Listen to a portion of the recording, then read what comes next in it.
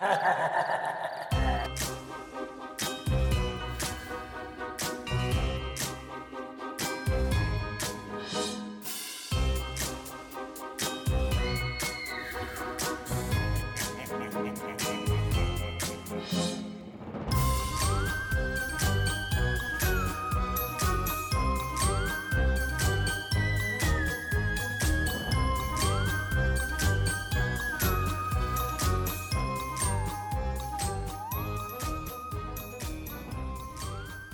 ready, Freddy?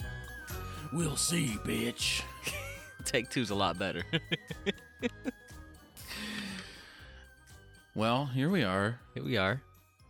And we're going to talk about a pretty prolific series, I guess. High-profile series. I would say so. Slasher genre. We're here to talk about a majority of the Nightmare on Elm Street series, with the exception of the remake and Freddy vs. Jason. Which, I don't know. Maybe we got to get through the Jason films before we get to that. I refuse to sit through the Friday the 13th films. I'm going to just... I've tried. I can only get as far as part 4. No, look. All the ones after 4 are bad, but some of them are funny. Once you start getting into, like, Jason X territory, that's where it's like, okay. Yeah. Right, I'm going to put these down. Yeah, there's just nothing there that's compelling me to plow through that franchise. We'll see. Yeah, I'm not sure. But yeah, this is the epic conclusion of this year's 5 weeks of Halloween. Yeah, last year we didn't end it on the Halloween franchise. We ended it on Halloween Ends. But we did do the Halloween franchise. So this was kind of like the natural next step for this year. So what did you watch this franchise growing up as a kid, or was this kind of something you picked up as an adult and watched through? Or I guess what I'm trying to ask is what are your earliest memories of this franchise? So I definitely saw the original. It's been a long time, though. So long that it basically was like a new movie. The franchise has been kind of prevalent in my life. I have had friends that are really into it, but I just never watched past the original one for whatever reason. And I was in a lot of bands. Well, 2, not a lot, just 2. Just 2 bands that covered the Dramarama song "Anything Anything" from the Nightmare on Elm Street Part 4 soundtrack. So I guess I have had ties to it, even if I haven't necessarily watched the entire series.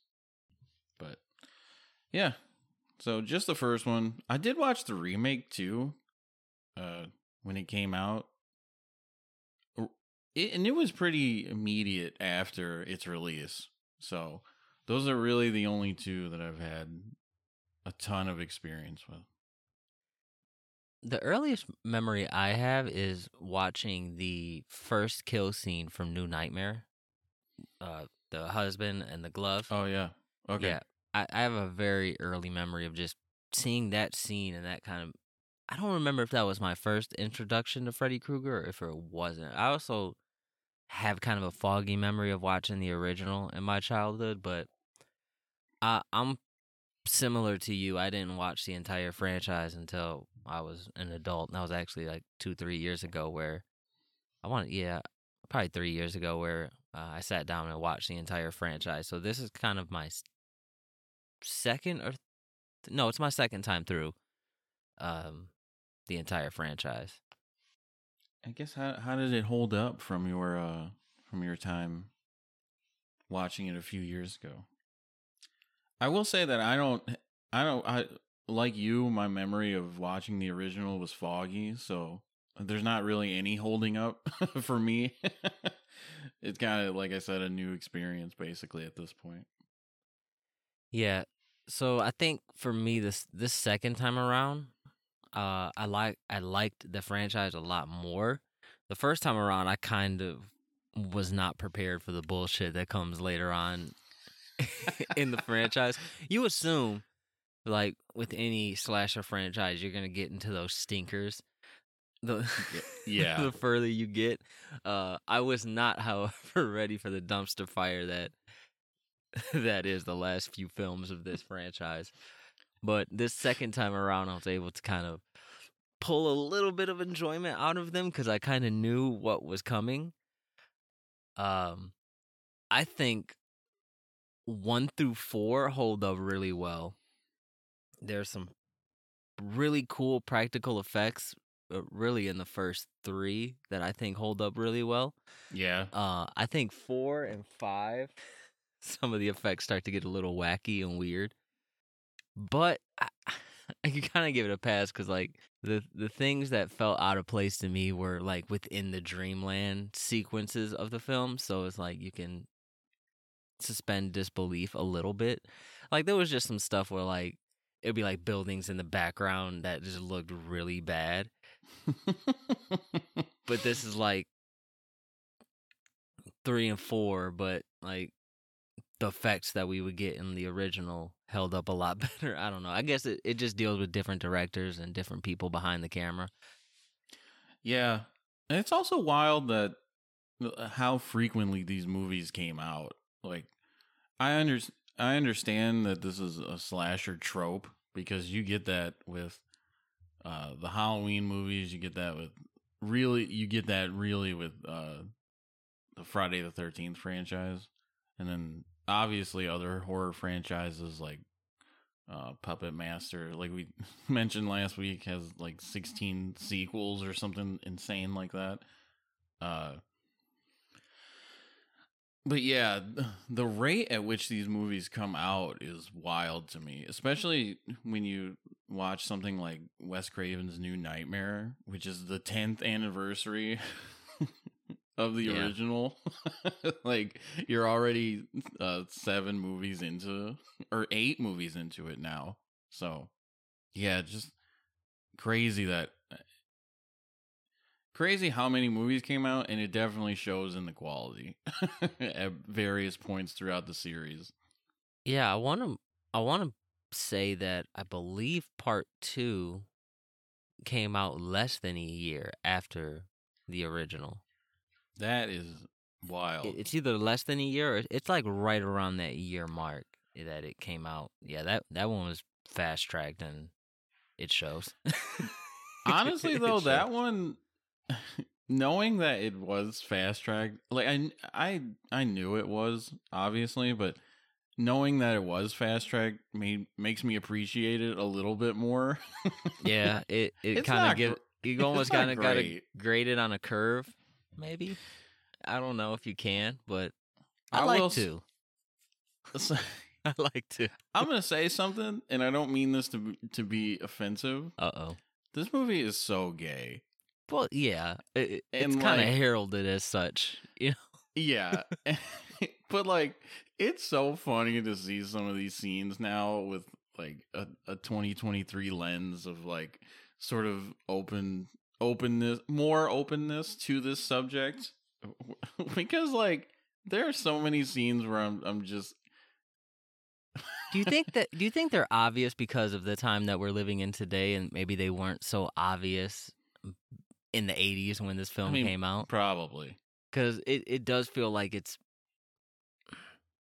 feels like it was in the script and it was taken out, but you still have those kind of undertones there. And today, in today's world, they just seem so obvious. I definitely think that, well, there's been interviews with the director where he retroactively is like, oh yeah, this is this is a gay movie. Unknowingly was writing the sort of coming out story. Right. Yeah, no, it's definitely gay. And that's okay. Yeah, it's a great one. I like it a lot. Two has a soft spot in my heart. Yeah. Once we get to 4, 5, and 6, that's where and 7, that's where I'm like, yeah, that's where I just can't anymore. Yeah. I think. Hold on, let me look at my notes. Just to put in perspective how sort of terrible the movies get. It took me 5 different sessions to finish Nightmare on Elm Street Part 4, The Dream Master.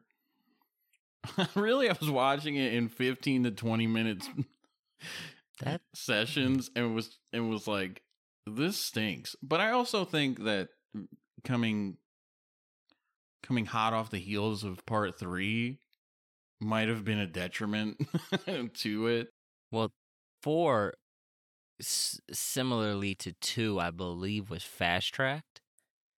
Yeah, so Nightmare on Elm Street 3 came out in February of 87, and then 4 came out of August of 88. So there is a sizable gap between it, but it's not it's not enough, apparently.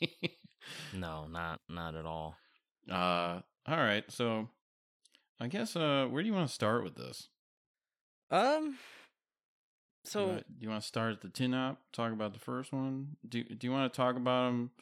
We're not going to go into like detail about them, but I think we could just, for the sake of time, we can save our thoughts on the movies for when we get into the ranking.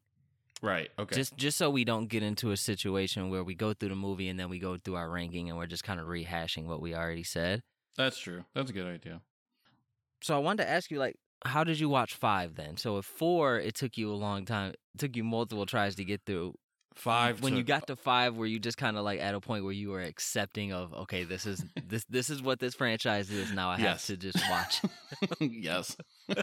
You just sat back and let it happen to you. I think I watched in 2 sessions, but it was a case of just acceptance.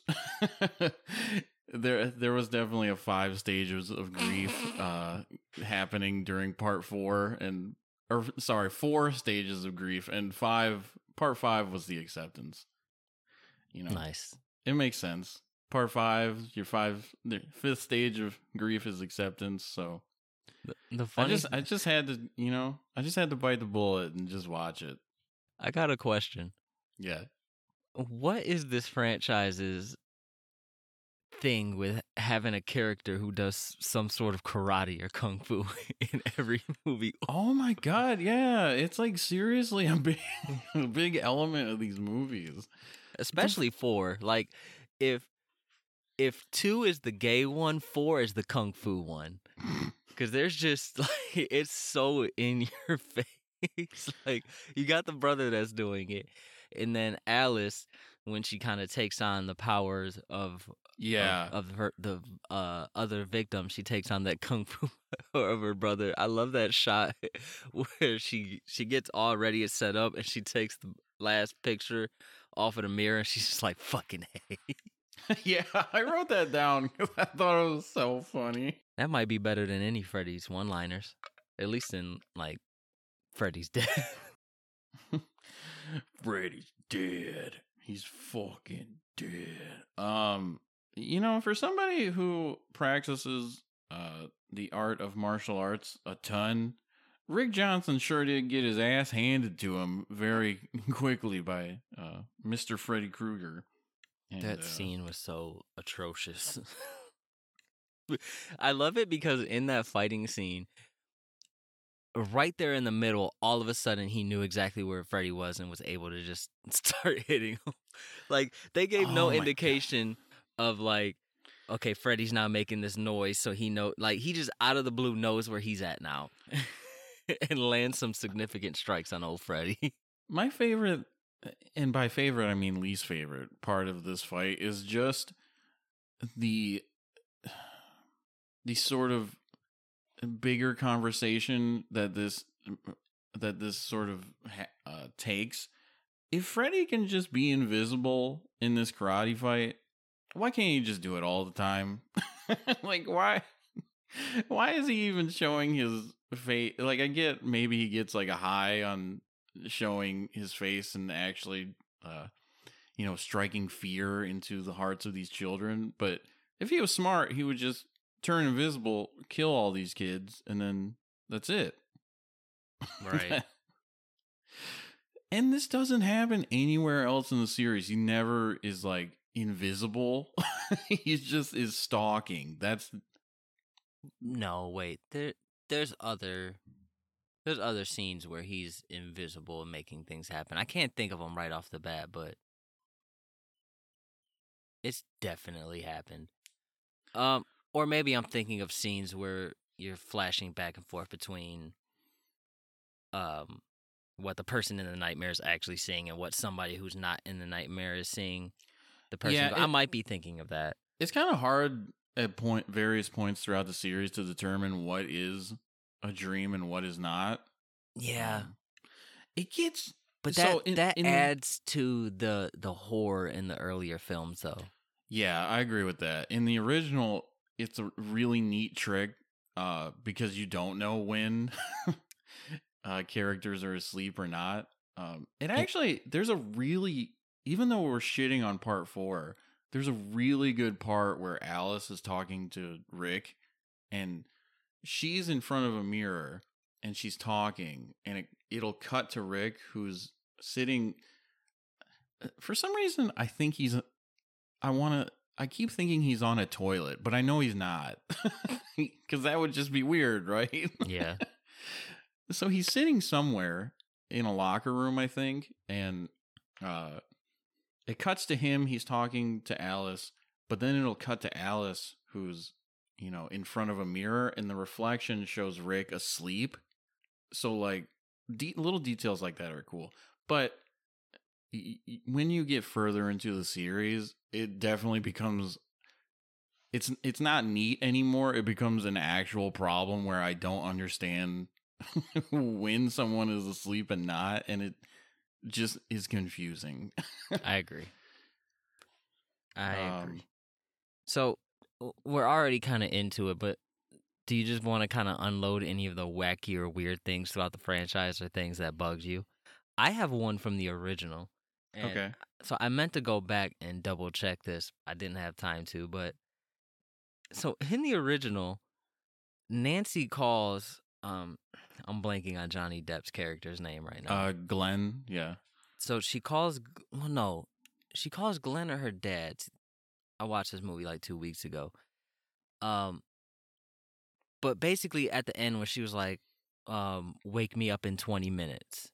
Yeah. Then she goes on to do a whole bunch of shit that you cannot get done in 20 minutes. She does she sets up all of her traps around the house. Like she does shit that she does like 5 different tasks, and one of those tasks will take the entire 20 minutes. Oh, and you got to go to sleep and then go in the dream, get Freddy, grab him. Like, it just kind of took me out a little bit at the end. And I don't know if I ever picked up on it before, but I'm just like, wait a minute. How are you doing this in all this amount of time? So to add to that, there's a part in the first one where she's reading a book, and it's called Booby Traps and Improvised Anti-Personal Devices. And I thought that was so silly that I had to write it down. Really, at that point in the movie, it becomes the the baseline premise for what Home Alone is. Just setting traps in your house for... Damn, you're spot on with that.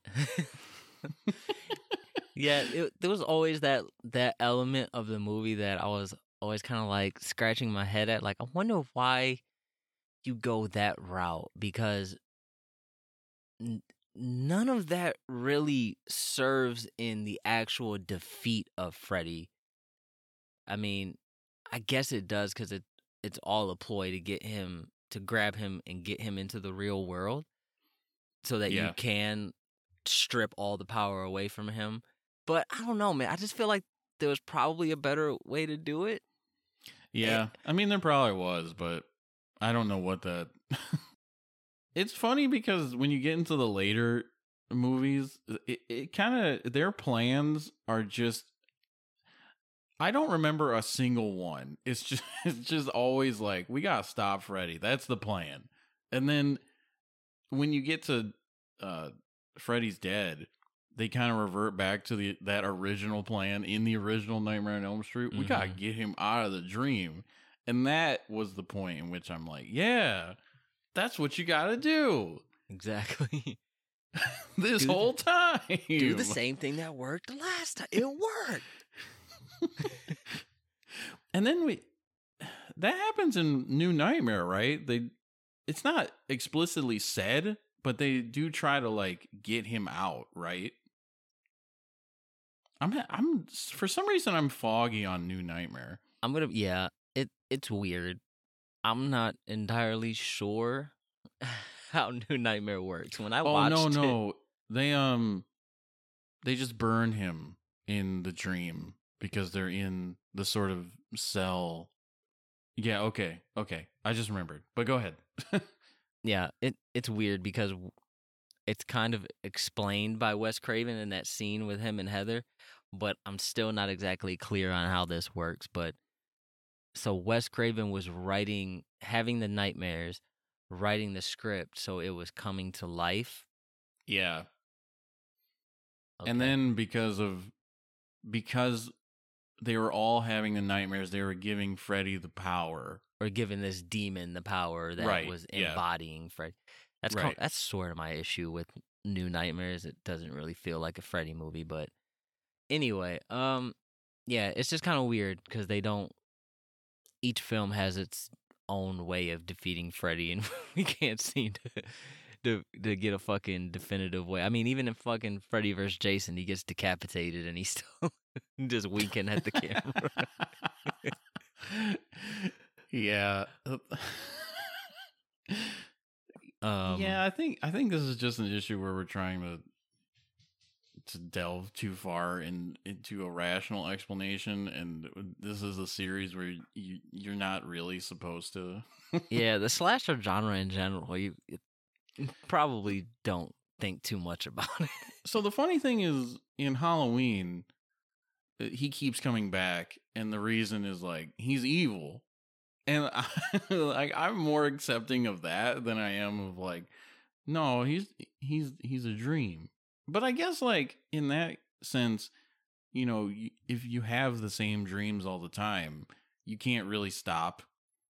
Well, I mean, eventually, if you have a same dream, it sort of just dissipates. But you can't really control dreams. So I guess that's the idea behind it is, you know, you can't really control what a dream is or what happens in a dream. So why would you be able to control someone whose entire life existence is killing teenagers in their dreams? Oddly enough, I think that I think 5 has the best basis for bringing Freddy back and having Freddy able to attack the child's dreams that Alice is pregnant with. Obviously, it's executed completely horribly, but for me, that's like the best premise of bringing Freddy back. Baby in the womb, dreaming like 10 to 12 hours a day, so now Alice doesn't have to be asleep.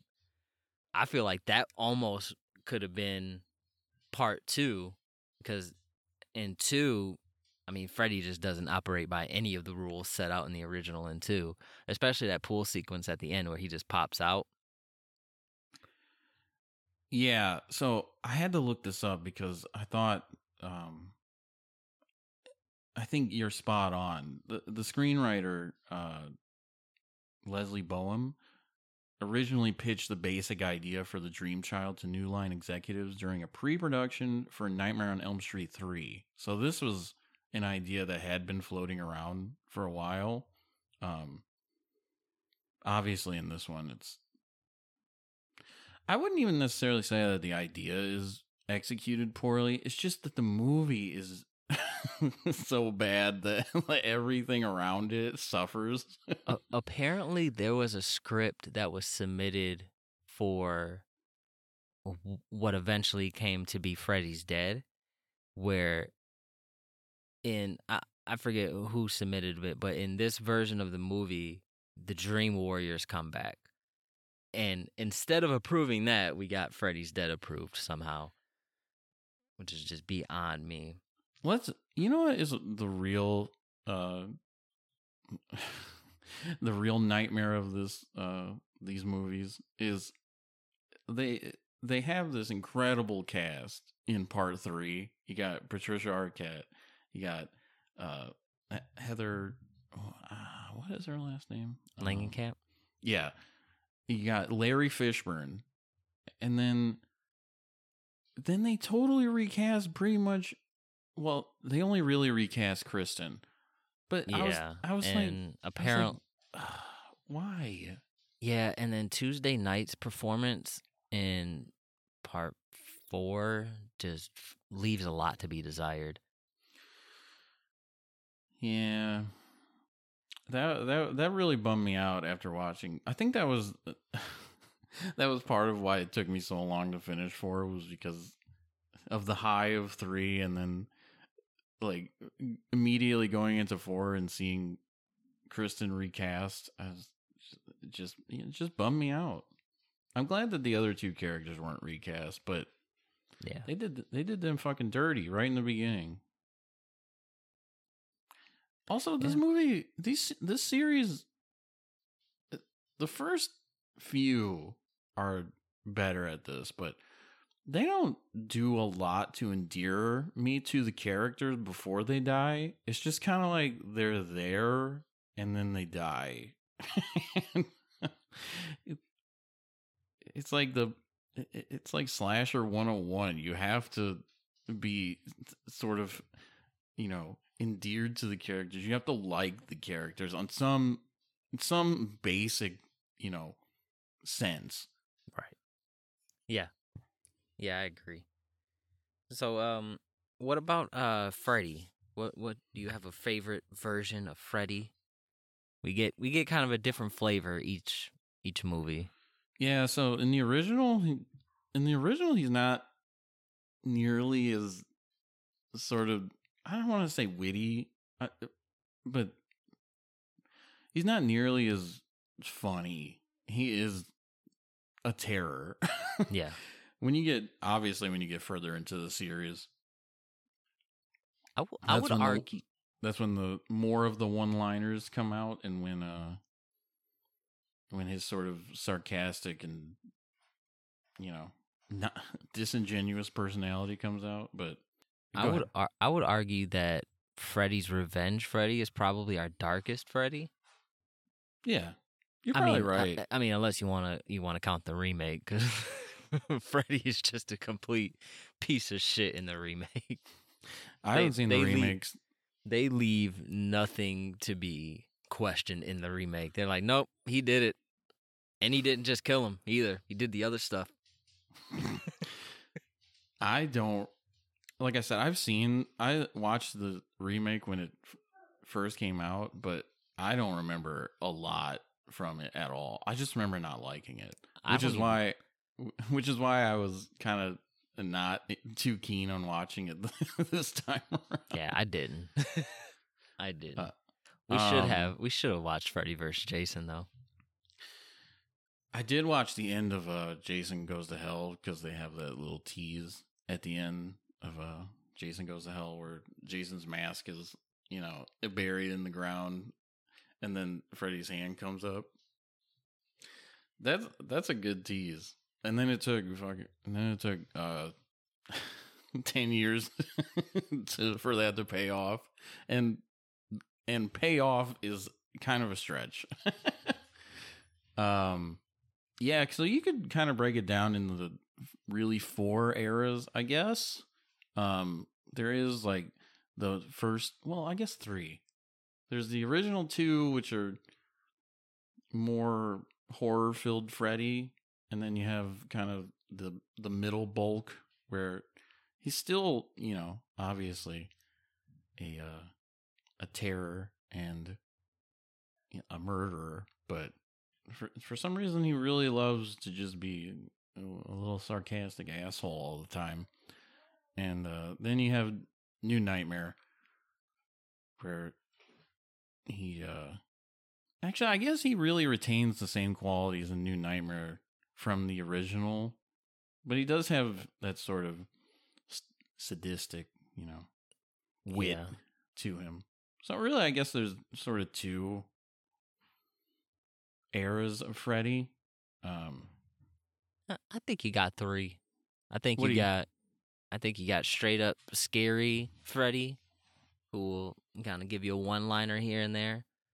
Then you got kind of like the perfect blend, which I would say is probably in Dream Warriors, where you still got scary, but now you're starting to get some of that comedy, and those one-liners are really starting to land. And then you got where he's just a fucking MTV Freddy. That's true. Yeah. Yeah. I mean, obviously, the original horror-filled sort of nightmare fuel Freddy is the best one. But I would say that 3 is really where we sort of get a fuller version of Freddy Krueger. And then from there, I don't want to say it's a hollow version of him, but we've gotten the best version of Freddy already, so it's just rinse and repeat at that point to varying degrees of effectiveness. Yeah, I would say the Freddy from the original 3 are probably up in the air as to which. I also like the one from New Nightmare. I love his look in New Nightmare 2. We disagree very much on that. For some reason, he was like, when he first shows up in New Nightmare, I was like, whoa, like something about the eyes, like the contact lenses. And he also looks beefier, which is just scary in general. Yeah, I don't know. I don't know what it is about that Freddy. Just doesn't work for me at all. I know, I get it. You know what the thing about him is the black trench coat feels sort of off, but I think it's the green hat too. Really, I was like, man, that's a cool green hat. And it's also kind of the way he's shot too. Like in New Nightmare, he's put in a lot of bright spaces. Yeah, that Freddy I don't think he belongs in. I think the look of Freddy in New Nightmare is really cool. There's 3 specific things in New Nightmare that I like. The eyes, because they're like a sort of like neon yellow green look to them. That's just like, and his eyes are always wide. It's sort of terrifying. Something is terrifying about that. I do like the trench coat. I mean, I like the hat, but come on, man. Green was black. What are we doing here? Just wear a black one. And like I said, he looks beefier, which is just something unsettling about a Freddy Krueger that hits the gym. Damn. But yeah, I mean, you don't really get a change cosmetically from 1 to 6 or 1 to 7. He kind of looks different in 1, but I think that's mostly because for a lot of the movie, you don't even really see him. It's just kind of a silhouette. But yeah, we don't really. New Nightmare is the only like radical change of Freddy throughout the entire series. And then they immediately go back for Freddy vs. Jason. He's back to his high point 80s look, and then we have the remake. But whatever.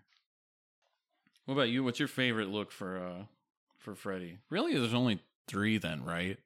It's all the original 7, and then New Nightmare, and then the remake. So. Yeah. So I was thinking more of it of breaking it down per movie. What movie had my favorite Freddy in it? I go back and forth. It's between 2 or 3. even though I really, really, really love Freddy in the original, I just think with 2 and 3, with a little bit more information on Freddy, it adds to like his mystique. And 2, with kind of the rule book just being thrown out the window, couple that with the kills, I think just make 2 bonkers. But 3, 3 you get that perfect kind of blend of funny, witty one-liner, but still really evil and kind of rooted in psychological horror. I agree with that. Probably Dream Warriors, Freddy for sure. Yeah, I'm gonna say Dream Warriors too. Although the original is pretty much neck and neck with it. Yeah. I think just it's like 1A, 1B. Right. I think not being able to really get a clear view of Freddy in the original is to the film's benefit. It really helps add to the the horror. I love the horror. I love the first time you see kind of Freddy's full silhouette, full body is when he's got like the elongated arms stretched out and he's walking down the alley. It's just really fucking... That might be one of the scariest moments in the entire franchise, which I guess is a good transition to talk about some of our other favorite scary moments. There aren't really a lot. Yeah, this is weird because it is a horror franchise, but so much of it is really not scary. It's just, yeah, I don't know. The first one is definitely scary, but then from there on, it's just kind of... Yeah, so the only 2 really scary moments I have both come from the original, and that's Nancy's nightmare inside the school, where you see Tina in the body bag, and you got that iconic scene of the legs coming up and her being dragged across. We've seen the scene so many times now, we're kind of desensitized to it, but it is still a horrifying scene the first time you see it. Because it's like a school is supposed to be like this innocent place. Right. And yeah, I got that. And then what we just talked about, the first time you see Freddy coming down the alley with the elongated arms. Yeah, I would agree. Those are the 2 really scary moments in the series. The body bag one is the one for me, though. Also, let's just throw this out there. They did Tina so wrong on... Okay, so she dies, right? And then they have the news report the very next morning about it. Why are they showing Tina on the news in a clear body bag? That is just disrespectful, man. Yeah. I didn't pick up on that, but yeah. And crazy. I get why they did it for continuity's sake, because then you immediately go to the school where, her body bag is being, dragged around. But come on, man. On the news? There's no nudity on the news. That's disrespectful. Yeah, those are the 2 scariest moments. I will say that in New Nightmare, hold on, let me think of the scene. When at the end, when Dylan's in that sort of fireplace and Freddy is reaching out towards him and his hand is or his arm is stretching to reach for Dylan. Yeah, that part I was like, ooh, that is that is a little unsettling. Just because you see the only thing you can see is Freddy's face. And like I said, the eyes, the color of the contact lenses, and just his sort of expression in general, just reaching out for this actual child. We should also mention that really throughout the series, he only kills teens. So this is the first time. And they've hinted, obviously, his past talks about killing children, so it's kind of vague as to what the ages of these children really are. But yeah, that's the first time we see Freddy actually about to kill like a straight up kid. Yeah. To be fair, this is also not technically Freddy 2. That's true. Yeah. Which, yeah, we'll get into because New Nightmare is weird, man. It's weird. Yeah, I have very weird thoughts. I have very varying degrees of likes and dislikes about it. Yeah, I shouldn't say likes or dislikes. It's just I don't know. We'll get into it. yeah. So supporting characters. Ooh, okay. I got to shout out the GOAT, Uh-oh. Kincaid from Nightmare on Elm Street 3 and 4. I don't view Kincaid as a side character. Oh, well, that was basically viewing any character that wasn't the sort of main girl, or girls or guy. So like, well, if Kincaid isn't a side character, then you can't count him. He's a dream warrior. I gotta adjust my rankings then. I will say that I love Larry Fishburne's character in Dream Warriors, the nurse. He's really cool. Yeah, he's on my list.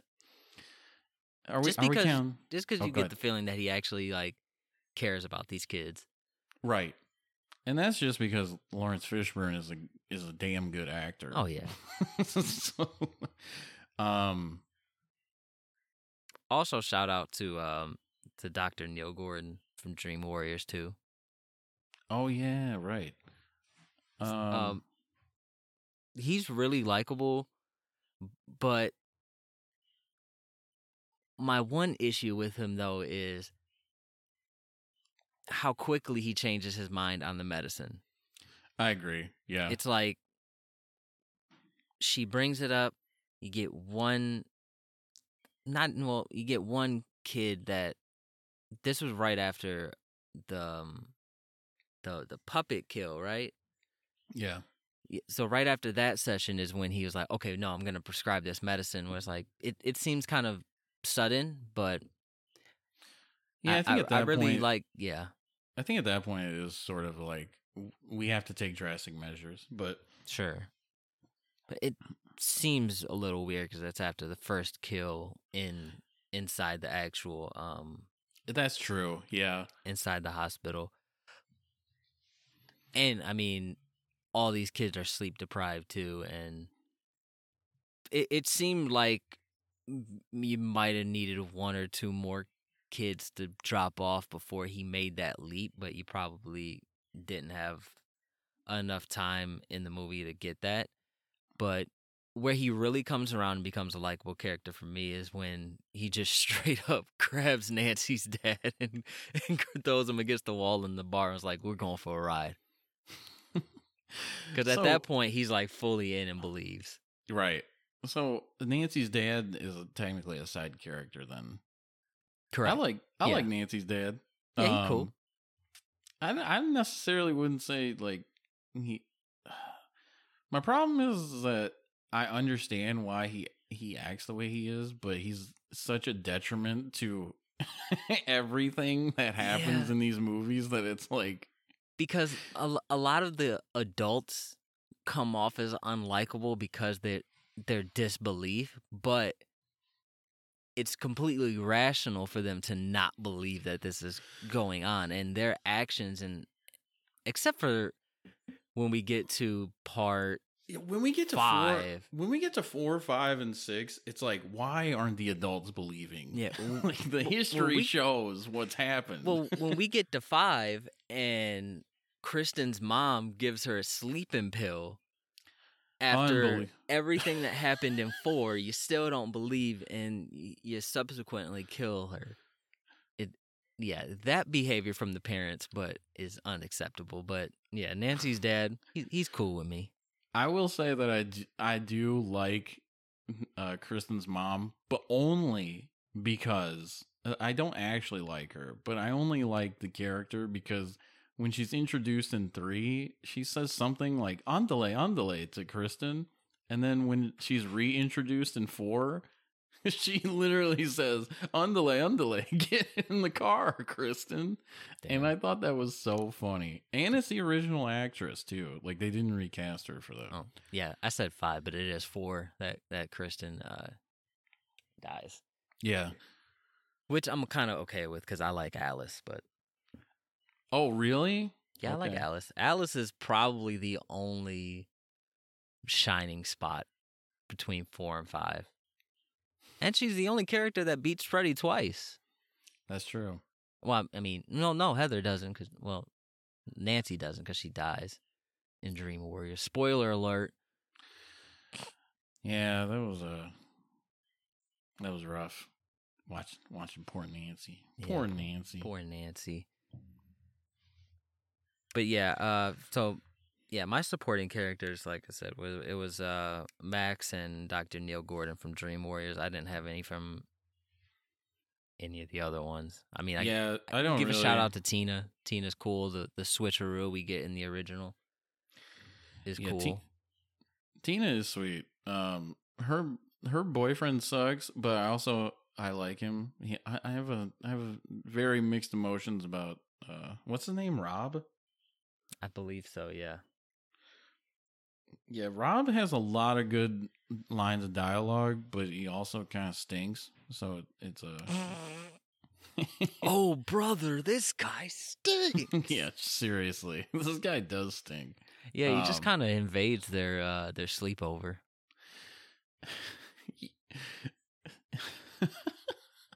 Okay, so while we're on it, should we transition to like favorite lines of dialogue or favorite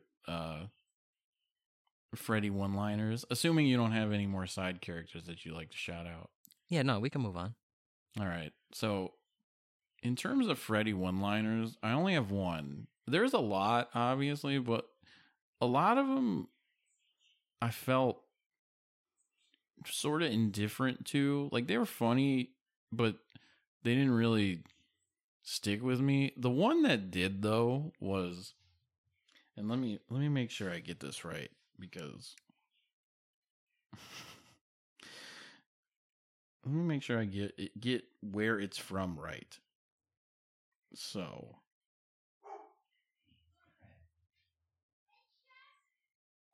okay, so it is in part 5, the Dream Child. So this is after we've been introduced to Amanda throughout 3, 4, and 5. So at some point, Amanda Kruger is sort of again telling these kids how to eliminate Freddy for the 3rd time, and I forget what she exactly says. It's something along the lines of evil will not your evil will not live, or something. But she's talking directly to Freddy at this point. She's talking to her son, and Freddy says, "We'll see, bitch," and then leaves. And that one was the one where I stopped the movie and just was laughing for 5 minutes, because I cannot believe the audacity of Freddy Krueger. And like, I shouldn't have these thoughts because Freddy Krueger is sort of this vile, disgusting person, but I still could not believe that even Freddy Krueger would stoop to the point of just calling his mom a straight up bitch. Like, "We'll see, bitch," and then disappears. So that was my favorite Freddy one-liner. Also, real quick, shout out to Amanda Kruger. I did have her. I forgot to write her down, but she's probably She probably arguably the most important supporting character in the entire franchise. It is weird that we don't get her in 4 at all. We get her in 3, and then she comes back in 5, right? I thought she was in 4, but I don't remember. I don't. All these movies are blending into one another now, so I don't remember. Yeah, watching them in such quick succession. So you left a lot of one-liners on the table for me to pick from here. Yeah. Obviously, the standout, and I realize I've just been shouting out Dream Warriors this entire episode, but for good reason, though. Yeah, it's a beautiful film. Welcome to Primetime, bitch. Yeah, that's a good like, one. You got that. I also like in part 2 when he pops up out of the pool and he's like, "You're all my children now." I like that one. I love I think it's Dream Warriors. Is it? Let me see. Where which might be the most evil Freddy. We got the girl in the alley who is a recovering addict, and he turns his hands into needles, and he's like, "What a rush!" Yeah. Like, goddamn, Freddy. Yeah, that the expression that he has when he injects her, his sort of ecstasy filled expression and mannerisms is yeah, he's vile. Also, shout out to Kung Fu this bitch from Freddy's Dead. That should have been in 4, but it's welcome here. That one did make me laugh. I just love the audacity of Freddy to call his mom a bitch and then leave. Like, man, you trying to get your ass whooped, aren't you? Also, Freddy popping up in the Dream Child. He's like, "It's a boy." Yeah, I wrote that down too. I thought that was so funny. In terms of other characters, I have some written down. I love in the original Rod, when I don't remember if this is when he's first introduced, but when they're all at school and they're sort of walking into school together, Rod walks up and says, "I had a heart on this morning when I woke up, Tina. It had your name all over it." And I thought that was so goddamn disrespectful. I forget where it was in the franchise. There's another one where a character is asking another character, like, "Do you remember your dreams?" And the guy's like, "Only the wet ones."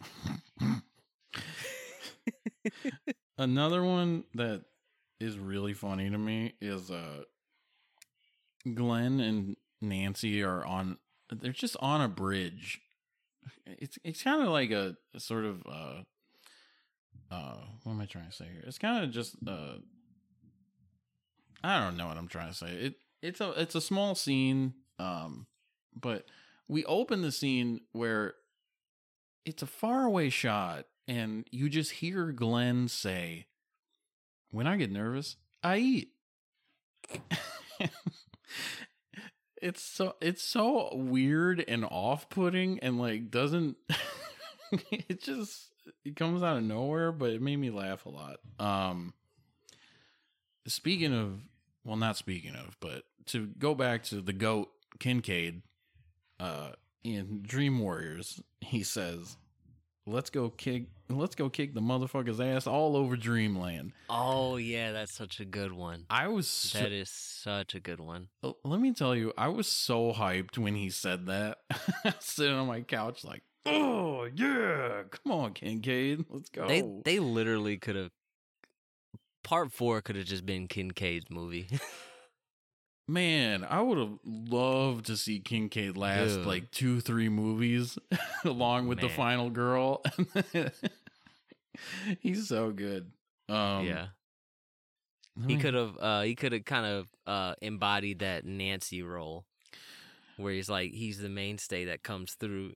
That would have been awesome. I love Kincaid. We mentioned this earlier, but when Alice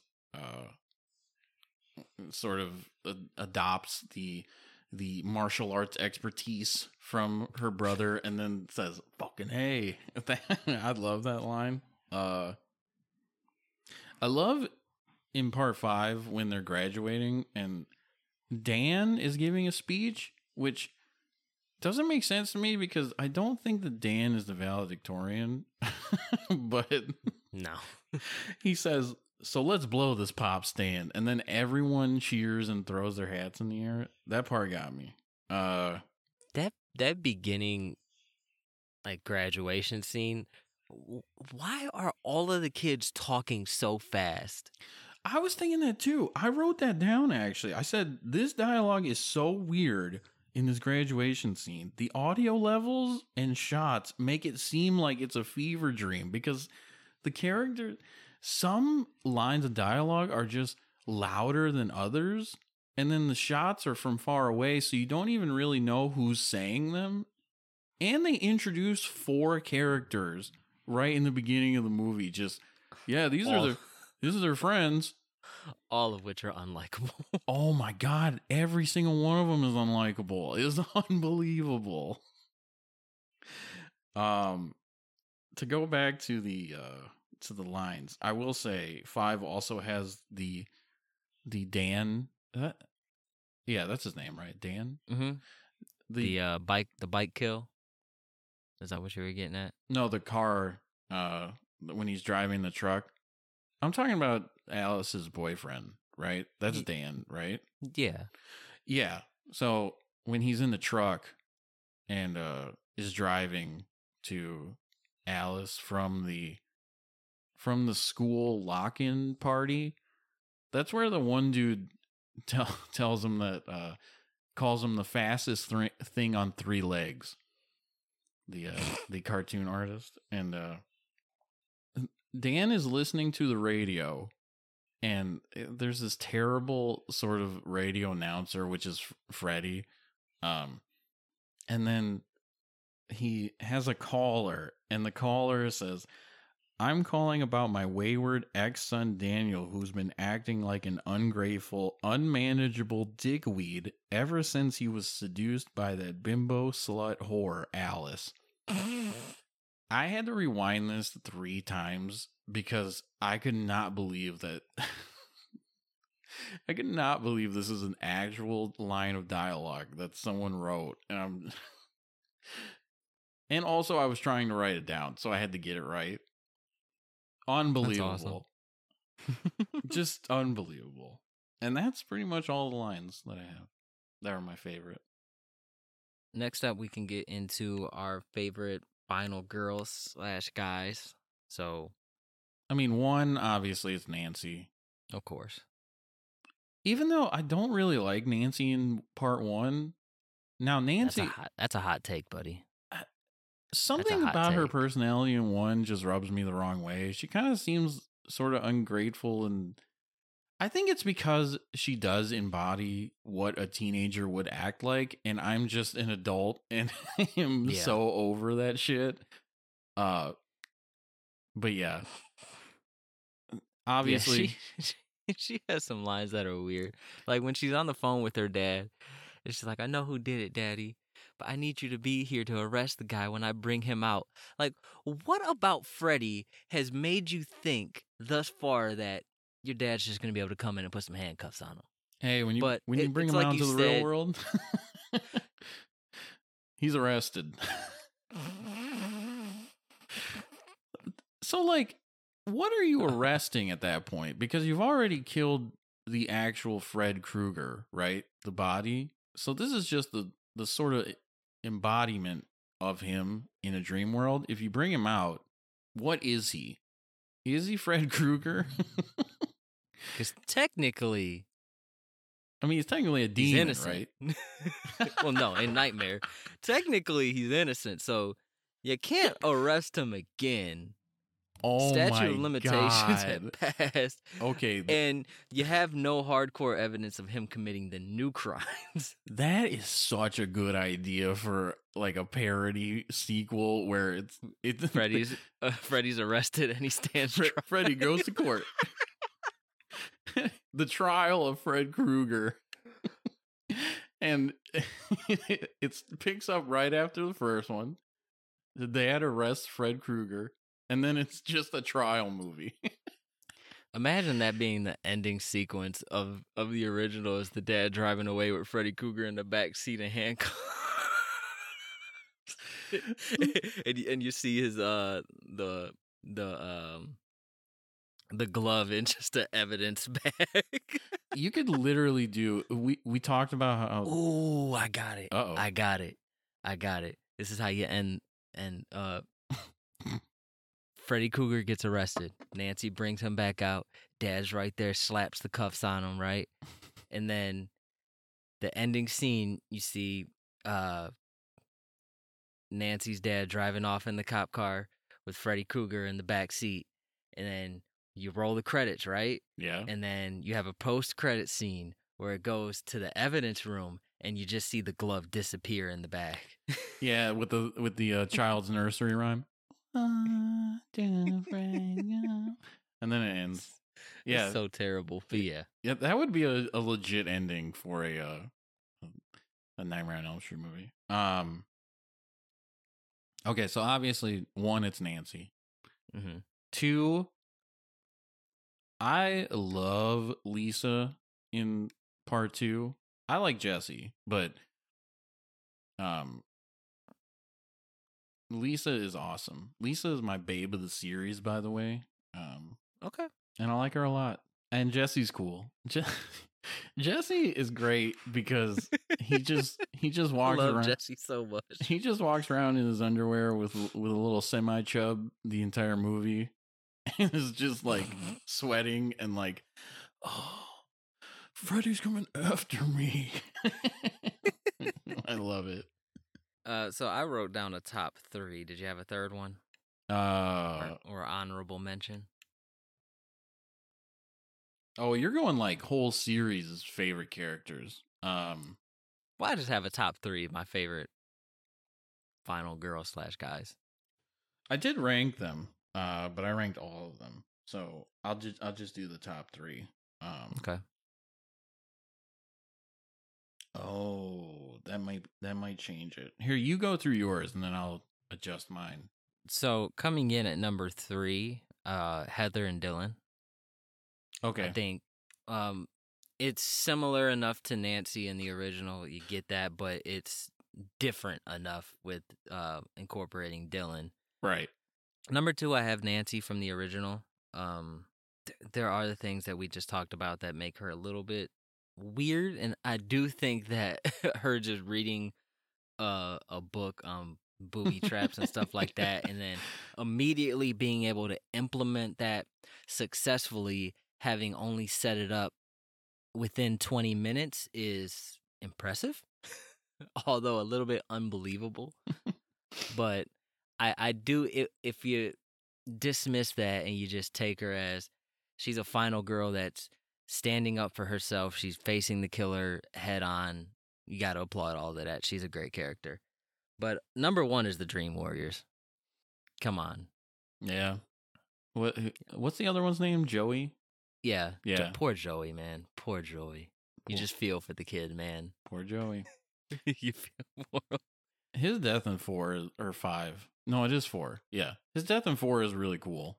His death is better than Kincaid's, which upset me deeply. So. Yeah. Kincaid's death is just only because it's like attached to that horrific resurrection scene. Yeah. Like it by itself is good, but just the resurrection is whatever. Kincaid almost saves that scene though. I agree. He almost does it. I agree. Kincaid's the GOAT. Yeah, so I'm going to say you know what? I think you're spot on, cuz I originally had Heather as 3, and then I had Dream Warriors, then Nancy. But I'm going to flip-flop those two. So it is, and I almost would put Heather above Nancy, just because I think her character in New Nightmare is a little more well-rounded and interesting. But it's Nancy. She, like, I have to also count her character from 3 when talking about her as the final girl in 1, because of that sort of. Well, she does die, so you can No. 3. I'm saying, like, her full character work as Nancy. Yeah. Sure. So yeah, I'm gonna agree with you. I think it goes Heather, Nancy, then the Dream Warriors. Man, imagine if we would have got that sequel with the Dream Warriors coming back. I love those 3. Kristen, obviously we've talked about Kincaid and Joey. They're awesome. And the other Dream Warriors that we lose earlier in the film are they're just as likable as well, even with the limited screen time we get with them. Yeah, it is really impressive how likable all the characters in 3 are, at least like the main ones. This is definitely a series that varies in quality of likable characters, but they nailed it in 3. Yeah, they did. Shout out to Jesse. He was my number 4 though. Yeah, Jesse is an honorable mention. I like Jesse a lot. All right. So, do we have anything else we want to get into before we get into our rankings? And of course, we'll kind of talk a little bit more about each film as we go through the ranking. No, I think we should just get into it. All right. I don't think our list is going to be that different. So we'll probably we'll figure it out as we go. Yeah. I know for a fact we have the same probably bottom 3. The order might just be a little bit different. So what's your dead last? The funny thing is, this series, it's so easy to come up with the top 2 or 3. They might be a little different, but like the hardest part of making this list was the bottom. Yeah. All right, I got it. My bottom is Freddy's Dead, The Final Nightmare. There is really no redeeming qualities to this movie. It's got a really good opening song by the Goo Goo Dolls, and about an hour and 10 minutes into the movie is when the doc, who is the best character in this movie, who is the entire time believed that what these children have been talking about having these nightmares of Fred Krueger, goes back to the original plan of trying to pull Freddy out of the dream, and then it's still bad. Even after that sort of highlight, and him as a highlight character, it still is not great. Just a bad movie all around. Yeah. Also, the most unlikable cast of the entire series. For sure. Most unlikable cast, most unlikable Freddy. Yeah. Worst kills, worst one-liners. This is just full-on comedic Freddy. The fucking video game thing was good just graphic. Oh, I beat my high score. Get that shit out of here. There's not a likable character in the movie whatsoever. The doc is whatever, man. I like the doc, but he's cool, but it's like he's just there to provide this explanation. I will say that if Doc were in any other movie, he probably would be the I don't want to say he'd be the least likable character, but he'd be a bottom tier character. But because everyone is a bottom tier character in Freddy's Dead, he just rises to the top. Damn. I do kind of like the concept of a new cast of characters finding themselves in Springwood, right? Yeah. Finding themselves in Springwood and the town being completely different because there's no kids. But I just think it's done poorly. There are some. So actually, you know what? I lied earlier because I did watch the original one, but I distinctly, while watching Freddy's Dead, had this nostalgia trip, remembering watching the scene where the kids are in the van and they keep coming back to the same place. I definitely watched this movie, at least this portion of the movie, as a child, and this was a nostalgia. It was a rush of nostalgia. What a rush!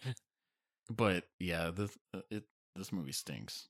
Stinkers. It's a huge stinker. I don't think we need to go into any more for that. So I guess we can kind of go back and forth here. So, I do have Freddy's Dead as my final one. Mm-hmm. Next up, I have The Dream Child. Which one is that? 5? Yeah. Okay. We still on the same page here? No, I have 4. Okay. So yeah, 4 those two I kind of were in and out about. They could swap places really because they're both bad. But 4 did committed the committed the worst sin of killing Kincaid, and that was what pushed it over the edge for me. I'll talk about 4 when I get to it on my list. But for me, 5 is below 4. I don't know. I feel like I could put 4 in and enjoy it somewhat. Okay. 5, I don't feel like there's anything enjoyable whatsoever. I think that we get the second movie in a row where Alice is the only redeemable character. I think there's enough around her in 4 that works, but in 5 there's nothing. Once Dan is gone and he's disposed of pretty early, her dad is cool, but I don't know, there's just not enough there.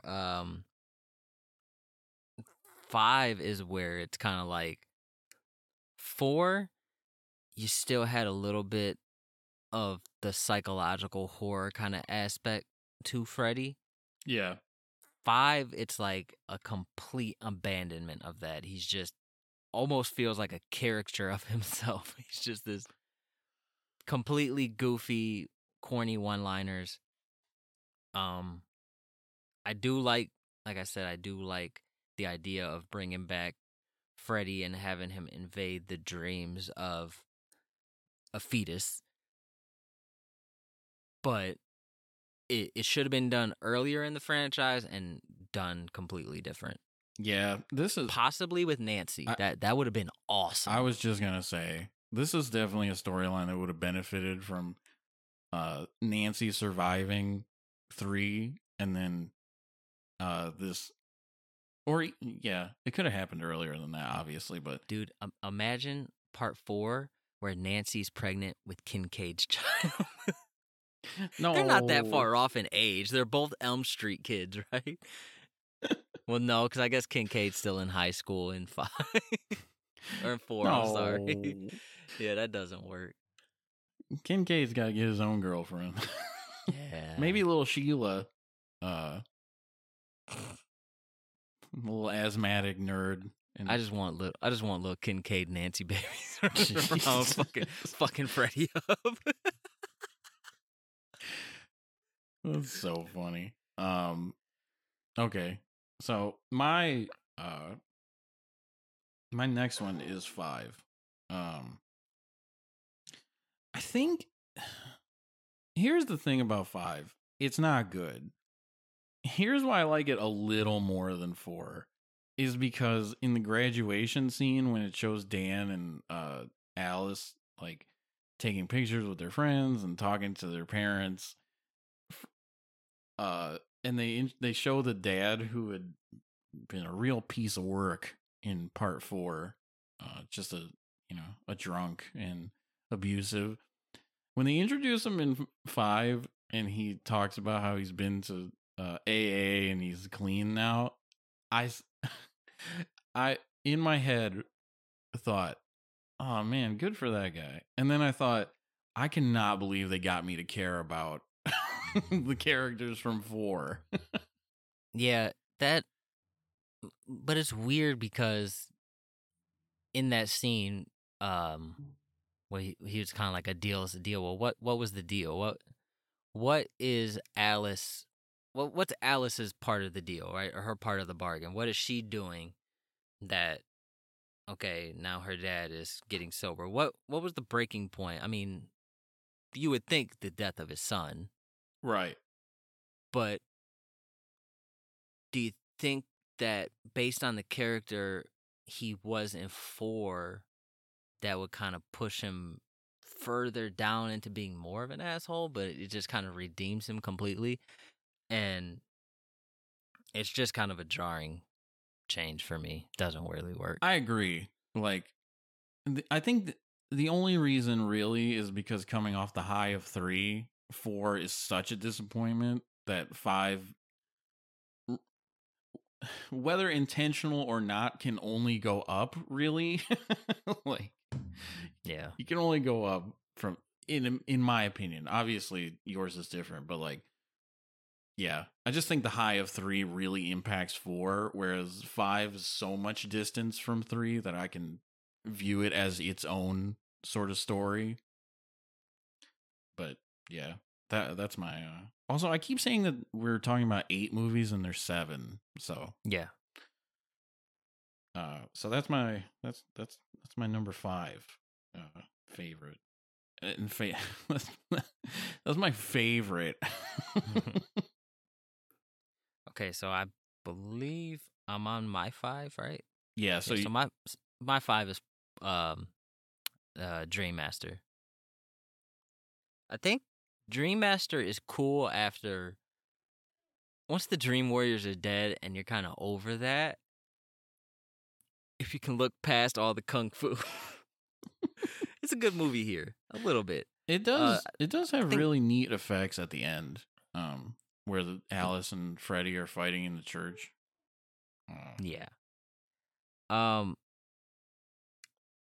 Again, same thing with 5 though. Like I said, Alice is kind of the only likable character out of this new group. I feel like earlier on in the franchise, they did a really good job of making you care about these kids without giving you too much of them. Right. In 4, you don't get any of them and you just don't care about them at all. They're just there for Freddy to kill. The only one that I liked of the new characters introduced in 4 was Sheila. And only because for some reason a nerdy black asthmatic black girl riding a scooter is just like, that's my shit. That does it for you? Like, I love it's such a stereotype of the sort of nerdy character, but for some reason it really works for me. All those other characters, they can go to hell. Yeah, I agree. All right, so we're on number 4 now. Yep. I think I'm almost positive we might have the same top 4. Well, we're about to find out. Number 4 for me is New Nightmare. Okay, we're on the same page so far. We're there. I kind of teetered and flip-flopped my number 3 and 4, but I ended up going with New Nightmare at 4. I like it, but it's too long. I agree. Um, Far too long. it takes too long to get to the climax of the movie. There was a point where I was watching where I wasn't really paying attention and was on my phone. But then when the climax happens, I was totally invested in the movie. So like there's a good 20 minutes of this movie that could be cut, and I think it would greatly benefit the entire viewing experience. I shouldn't say I love it. I do like the sort of meta approach to the Freddy Krueger character, him being a fictional character, but this demon sort of taking the persona of Freddy because it is such a powerful, face of horror, I guess. A really interesting concept. And also the premise really for what the Scream franchise is, because it is sort of dissection of the horror franchise and its impact and its effects on, popular culture and society. So, yeah, I like it. Yeah. I echo everything you said. It's definitely a precursor to Scream. We had to get New Nightmare to get Scream. I agree. Yeah. My problem though is I don't know when to turn this movie on, because if I want to watch a Freddy movie, I'm not turning on New Nightmare. Right. There's just not enough there. Like you said, it's too long. You only get 2 kills in the entire movie, and both of the kills are almost the same kills from earlier in the franchise that we've seen. Right. Yeah. The glove kill, and then the kill with the nanny Yep. is very similar to Tina's death. There's just, it's very slow leading up to the climax. The climax is great, but I just didn't care enough about everything leading up to it, and there's just not enough Freddy. I think that I like how they kind of hold Freddy back. They just hold him back too much. I think if the 2 kills would have been a little bit more unique, then it might have worked better. Or even a third, like, if you're going to reference, the past kills, there needs to be one totally original one. So it could have been 2 repeats and then a third, Yeah, I mean, do we count the other 2 people working on the film that get killed by the glove in the beginning? I think that's shown as a nightmare, but is it a nightmare later on in the movie when it's on the news? Yeah, because there's a part of the movie where they talk about 2 people on the set show up dead. I'm gonna assume it's a similar death, but it should have been shown. Yeah, it happens off camera, so it doesn't happen, right? And then, you know what the weird thing about this movie is? Robert Englund just totally escapes the entire the entire thing. He just goes on vacation. Yeah, that's weird. That's weird. I do love the scene when Nancy's talking to Wes, and when he goes by his computer, you can see a copy of Cujo by Stephen King in the background. Let's just get this out of the way. Wes Craven is not a good actor. No, but I don't think he needs to be, though, to pull the role off. But like I was saying before, I don't really know when to put this movie in and watch it, because it's not what I run to when I want to watch a Freddy movie. And if I want to watch a meta horror film, I've got 6 great Scream films to put in. Yeah, it really is in sort of this niche area, because it's made for the sort of hardcore, fans of the Nightmare on Elm Street series, but then it's not really made for anyone else. And it's too slow to be, it's too slow compared to the previous films. So it is in sort of this gray area of, who do you recommend this to? Yeah. I liked it, but yeah, it's a good movie, but it just, I don't know when to put it on. No, I didn't I thought I just deleted all my notes. I just looked down at my phone and it was like empty notes. I didn't. All right, we're on number 3. Yeah, number 3. What you got? I have Freddy's Revenge. Nightmare on Elm Street 2? Nightmare on Elm Street 2. That's mine. Freddy's Revenge. Yeah, I love the Freddy we get here. He's dark as hell. This movie is so funny, and there are so many scenes. Okay, when Jesse and his rival, I forget his name, are playing baseball and they get into that fight and Jesse's pants fall down and it shows his butt. Maybe the funniest maybe the hardest I've laughed while watching these movies, because it's just, everything about this movie is so absurd. I'm so confused at him and that other guy. I can't remember. I'm so confused at their relationship, because is he the bully? Is he the guy that he has a secret crush on? Like, who is he to Jesse? Also, it might have my favorite death, like, kill in the entire series, when the coach is in the shower and that is a good one, and gets like hung up and smacked in the butt with a towel. that is a good one. I am a bit more partial to Dan's death scene in part 4 being a little bit better. The motorcycle. Right. Yeah. But we're not talking about 4, we're talking about 2. Yeah, 2, and like I said, I don't mean this as offensive, but I'd like to think that one day we can say this and it actually means, like, cool. This movie's so gay. And, like, I think it's cool now.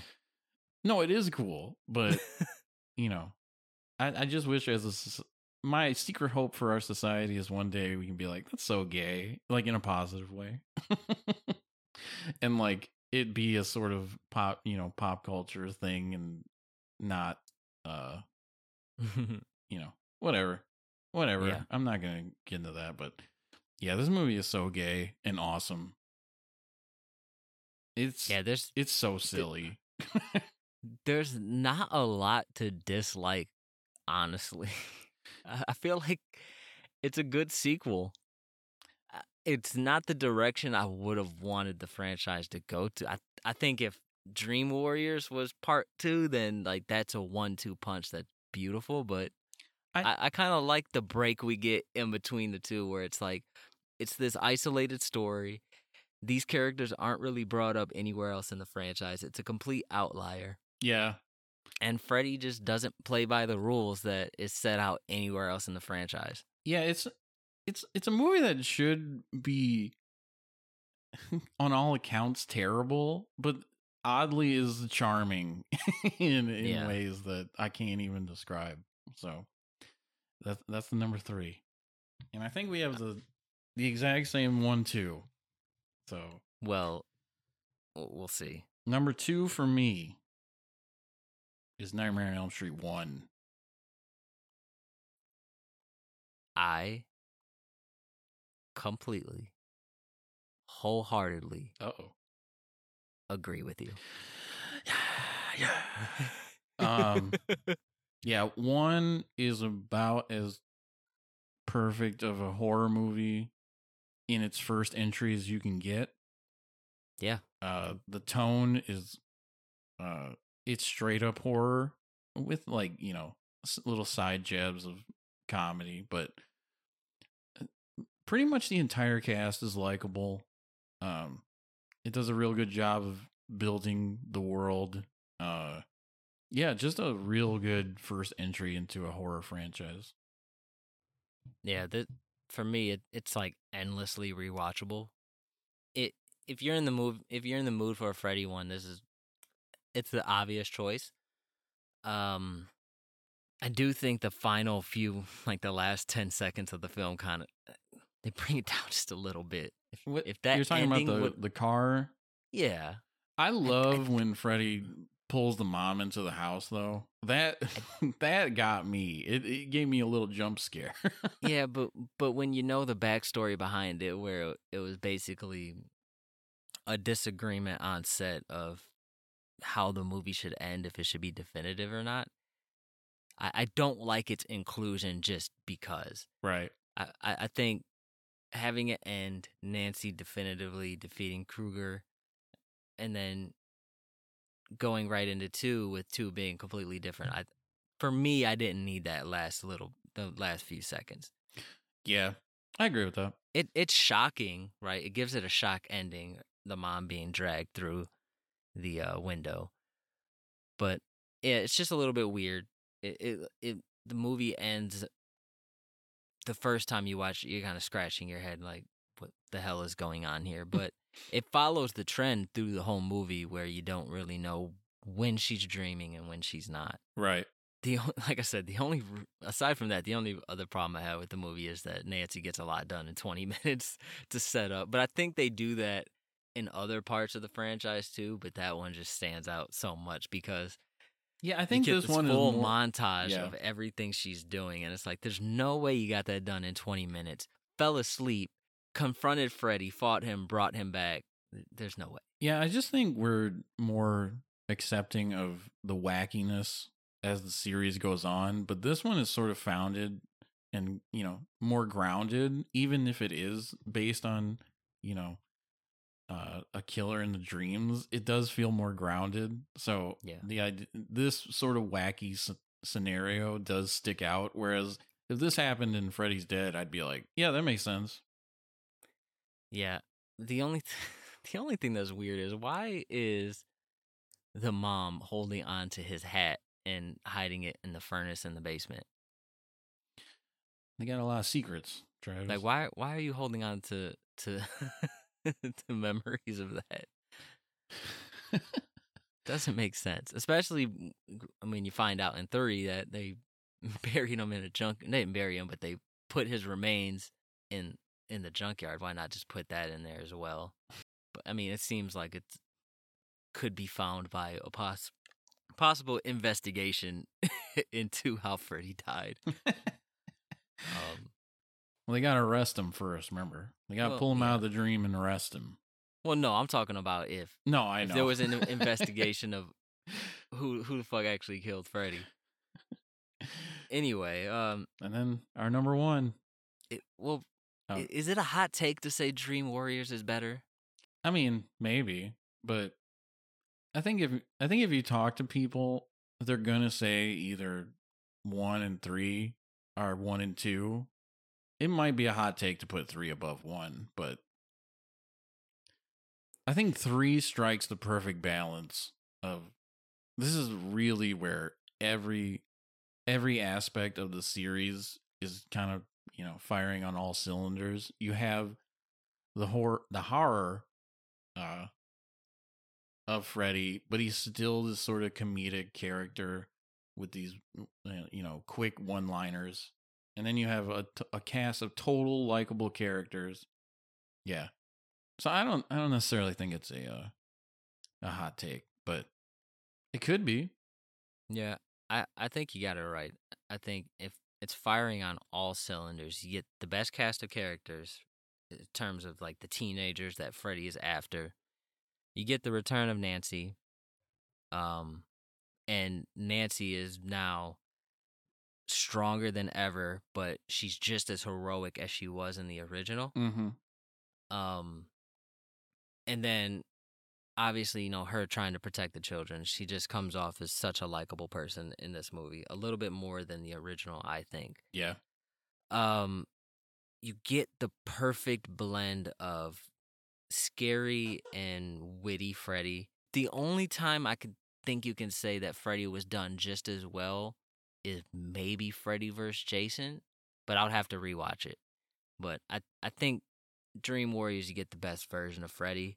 And then I think the introduction of Amanda Kruger, she adds so much to the character of Freddy Krueger, being the bastard son of 100 psychopaths or whatever it is. Right. It's so fitting for his character for that to be his origin story. I really like that a lot. Yeah, the introduction of Amanda and her involvement in 3 is such an anchor that really it really helps the movie. It's an outlier in just the world of horror cinema where an origin story for a villain that's brought up in a sequel actually strengthens everything. Yep. I mean, when we tried to get an origin story of Michael Myers, it took it away because it stripped away just, this is a guy killing babysitters and no one knows why. That's so much more scary than, this is a guy coming after his dead sister. And there are other examples, across horror where you give this, your big bad villain this origin story and it kind of takes away, where they fucking hit the nail on the coffin. True. And it's got Kincaid, the goat. And an amazing soundtrack too. Ooh, the theme at the end, like while the ending credits roll with that, it's so good. Yeah. Yeah, I was so hyped when the movie ended and that theme started playing. Yeah. I will say though, the score from the original, if they would have did what they did with kind of like the Halloween franchise, where you got that score, but maybe like each film kind of alters it a bit, but it's still just the da-na-na-na-na-na-na.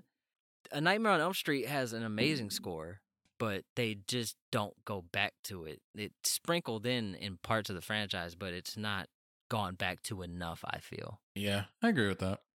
Yeah, 3 is the best.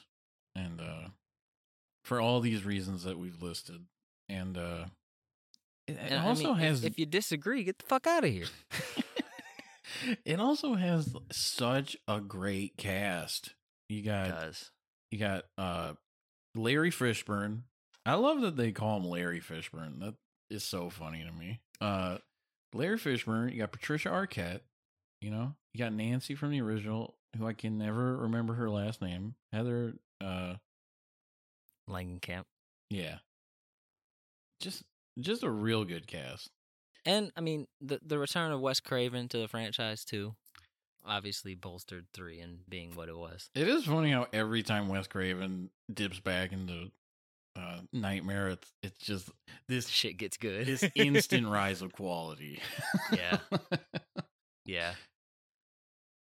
It also Maybe he is needs to- funny that we rank 2 above New Nightmare, because I think specifically, if I remember right, Wes Craven signed on to do 3 because he didn't like 2 at all. Yeah. So it is funny to be like, nah, man, that Yeah, one's it good. is. I like 2 a lot. What are you talking about? Yeah. I feel like if you're gonna sit down and binge watch, you could just 1, 2, 3 and be done. I agree. Turn it. You can almost just do 1, 2, 3 New Nightmare. Skip 4 and 5. Freddy's Dead. It's not the worst movie ever, but it feels like it. It feels like it. There, I would rather sit down and watch a Tubi movie than watch Freddy's Dead. That's what Freddy's Dead is. Freddy's Dead is the Freddy movie if somebody from Tubi got the rights to make Freddy. Freddy's Dead is just it is the blueprint on how to make a bad movie. Like, you want a total unlikable cast. You want not any good kills. This is watch this movie and this is the blueprint. Also, the worst lead. Like, Tracy is such an insufferable character. Like, we're supposed to have this sort of empathy for her being, you know, the daughter of Freddy Krueger and Well, that's Maggie, right? Or, sorry, Maggie's Maggie. the daughter. Yeah, Tracy's the other Tracy's the other- survivor yeah. who's just kind of like this There. hardcore character just to be hardcore. yeah. Maggie. Sorry, Also, does mixed martial arts as well. Just so weird. gotta put that in there. Hopefully, in the next. Actually, I shouldn't say. I don't want that for a future Friday or Nightmare on Elm Street. I don't want any martial arts or UFC or or MMA or anything. I think the biggest sin that Freddy's Dead might have committed was the flashback scenes. I don't need to see that. I don't need to see Freddy as he was before everything with his wife and kid, and then the wife discovering the room, the kid I don't need to see any of that, because I think part of what makes Freddy so good is that you like him. Even though he's this kid killer, and in the earlier films where it's not so on the nose that the other stuff was going on, Right. you can kind of forget about it, but it's so like when you get that flashback sequence, and then in the remake where it's like right in your face that no, this is who Freddy is, it takes away all the charm of Freddy, and now all the one-liners that are supposed to be funny just. He's completely unlikable. Yeah, here's the thing. If you're gonna have the flashbacks to Freddy when he was, human and his sort of vile acts against children, you can't do the one-liners.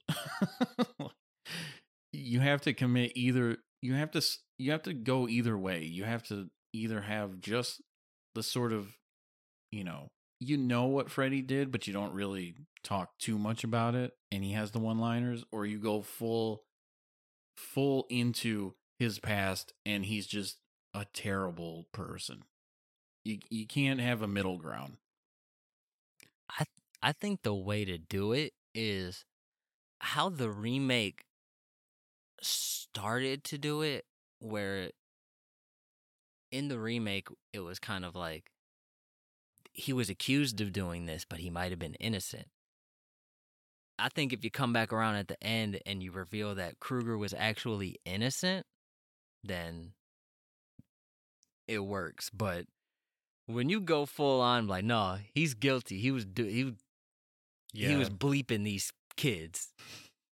No, fuck that. Get him out of here. Yeah. I think it's particularly hard for me to stomach now being a father. Yeah, I can see that. One of the scenes that like I almost turned Freddy's Dead off, where you get the scene where little Maggie goes in the room and then she comes back out of the house and the camera turns and you see Freddy killing the mom. I was like, okay, I don't need to be seeing this through the lens of this child seeing this happen. I don't want to see that. Yeah. It's a lot more palatable when it's teenagers witnessing this stuff or going through this stuff, but when it's a little innocent kid seeing, like, I don't need that.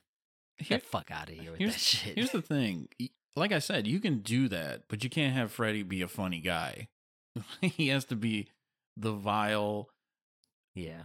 And I keep going back to that word, but you have to pick and choose. You can't have both. Yeah, you got Freddy doing that, and then you turn it around. Oh, good graphics. You can't have him. If you're gonna go full into monster Freddy, yeah, you can't have him talk about good graphics and high scores. You know what's so funny about that scene?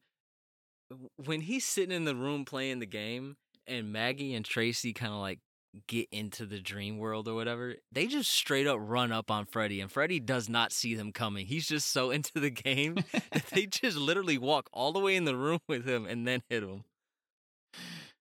It's like that. It's like, damn, Freddy, you didn't see that coming. You didn't feel them coming into your world. No, because they were good graphics. Okay. So, I guess to close out,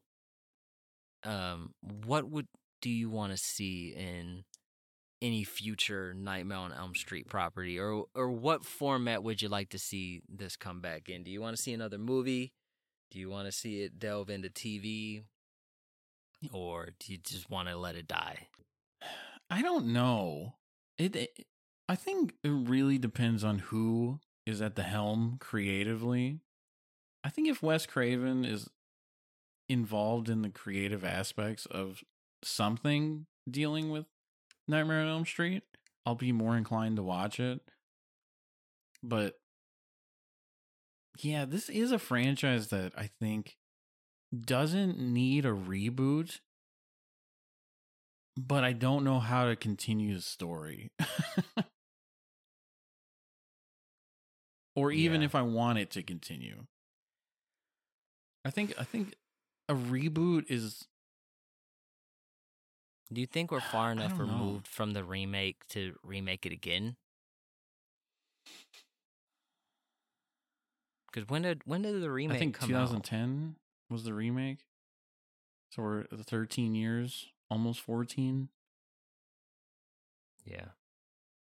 I will say you have to have Robert Englund involved if you're going to do something, which means you're going to have to do something very soon. Yeah. Because, I mean, Wes Craven, unfortunately, Wes Craven can't be involved. Right. Wow, I totally forgot that he died. Well, that stinks. Yeah, so maybe you do just let the IP die. It is funny because apparently it's owned by the Wes Craven estate. So someone in there needs to get with someone creative. I think, and I don't necessarily think you need Robert Englund either. Really? Okay. I think the actor that portrayed Freddy in the remake, if he would have been given a better script, maybe could have delivered a better performance. But I don't think there was anything in particular wrong with his acting. I think he was just kind of trying to make the best of what he was given. I didn't like the design of Freddy in the remake, but Yeah, the design is pretty terrible. I wasn't offended by his performance as Freddy. I like the thing he does with his fingers, Hmm. but he just comes off a little bit too creepy. But that was the script he was given. I think given a better script, he probably could have pulled off a better Freddy. So I don't necessarily think you need Robert Englund there. I think you can get it without him. Yeah, maybe. I do think Robert Englund needs to be involved, like in some sort of cameo role. I do love in the series when Robert Englund is just Robert Englund, or Yeah. without the face, without the makeup and everything. Like in I part 2 when he's the bus driver. I love that. And reg- I do like them showing him as a human in Freddy's Dead, whether the content is good for it or not. But get that the fuck out of here. I do like when they show him, how he was or in a different sort of role. But yeah, I do think you need to have him involved in some capacity, whether it just be a cameo or just have him be Freddy. I don't know if you. Yeah, I don't know. This is a series that is really hard to dictate a future for because, like we said earlier, your best films really have been with Wes Craven in some sort of creative capacity, and with him not being with us, it's like who could pick that mantle up? I'd say the thing I don't want it to go to TV. Really, you don't want a TV series? No. Okay. No, I don't. I don't What about know a if there's mini ever series though? no, Okay. no. I think it could work as a mini series, but I don't want like a straight up like television show. Like I don't want 10 1 hour long episodes. Yeah, no. I'm good. I think if you had like 4 like 45-minute things, it might work. But then again, it might be too long, which is what we complained about for New Nightmare. So, you know who might be up to the challenge to do something the Friday on, or I keep saying Friday. Nightmare on Elm Street series is whoever is in charge creatively of the recent Scream movies. Yeah, potentially. I think I feel like there's been a little bit of a dip in Scream, but not so much though. I think I if think I think if they understand Scream, they could do something with. my only I don't know, cuz Scream is such a different type of horror movie than what I would want a I potential guess, Friday yeah. Nightmare on Elm Street. Like if you were going to do like uh a successor to New Nightmare somehow, like I don't even know if you need that cuz you got Scream. I don't think we need another meta movie. I don't know. Keep it out of Blumhouse's hands though. Don't let them touch it. I wonder if James Wan could do something with it. That's Conjuring, right? Yeah, Conjuring Yeah. and No, thank you. No, thank you. Yeah, as we're talking about it, I'm almost content with just letting Freddy die, and if I want to watch Freddy, I can go back. And I got the original. I got Dream Warriors. I could put 4 on and have a good time. I I don't know if I want any more of these movies. I will say that Kevin Williamson. Okay, never mind. Yeah, I think we're at a point now where it would take someone with a true vision that is, way past my uh way above my intellectual thought to sort of revive this franchise. And I don't know if we need it, and I don't necessarily know if it should exist. So Well, and that's Nightmare on Elm Street, folks. yeah, that's I had a thought and then it escaped my mind. Yeah, that's a Nightmare on Elm Street franchise, and that's a wrap on the 5 weeks of Halloween. We did it. We did it We're 2 years in a row. Oh, I just realized we've been recording for almost 2 hours, and I Yeah. just realized that you're wearing the Scream shirt, the Ghostface shirt. I am. I don't own a Nightmare on Elm Street shirt, or else I probably would have wore it. I almost, I was so close to buying a Freddy sweater because I found Ooh. just the sweater, and I was like, I was thinking these colors are terrible, and that was the idea. Was those two colors were in the original film were so contrasting that was the idea for it, but I just think it would be awesome to just walk around like on Halloween in a Freddy sweater with no mask, no makeup, no hat, just a sweater and a pair of jeans. Yeah, Just to get the hint of it. Yeah, similar to a Christmas sweater. True. I like it. You should have got it. Maybe I will. I still got a couple days. Yeah, there you go. So I guess to wrap up, I think it's pretty safe to say that at least for the time being, we'll go back to every 2 weeks. Yep. Posting. Sort of like our normal content we were posting before the hiatus. So we're not going anywhere now that the 5 weeks of Halloween is over. I'm sure we're done. That's it. That's all, folks. We turn the podcast into only the 5 weeks of Halloween. We come back for 5 weeks a year. Wait. Now. All Halloween, all year long. Huh? Don't tempt me, because no, I'd like to talk about. No shortage of horror stuff that I could talk about. I'd like to talk about other things, but I am so into horror movies lately that we could keep talking about them. Why don't we do this? Last year we did a Halloween Hangover episode, so really it was kind of like the 6th week. We could do that again this year, and we can just kind of, because I've also been consuming some other horror media that we haven't gotten a chance to get to this month, so we can kind of unload it all. So should we come back next week? I'll tell you what. I guess if we don't, I could just edit this out. So if you're hearing this, listener, yeah, we'll be back next week. And if you're not, then it'll just be between me and you. True.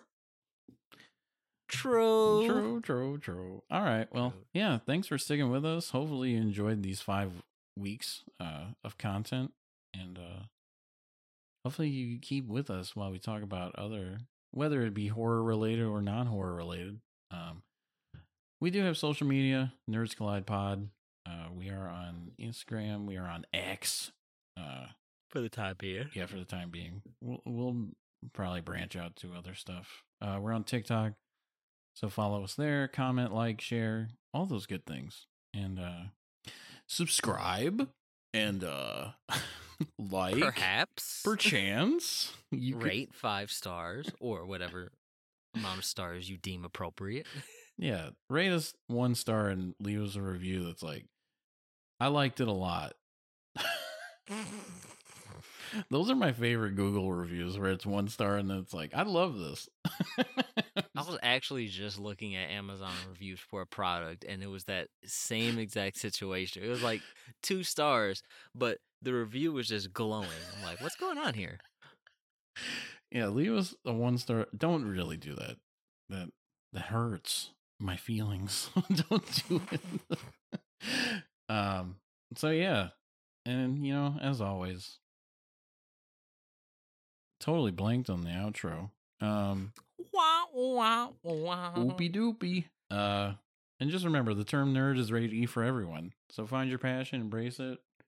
Watch a ton of horror movies, and most of them are terrible, but you still have a soft spot in your heart for them, even though you don't like the movies at all. and then wonder what you're doing with your life.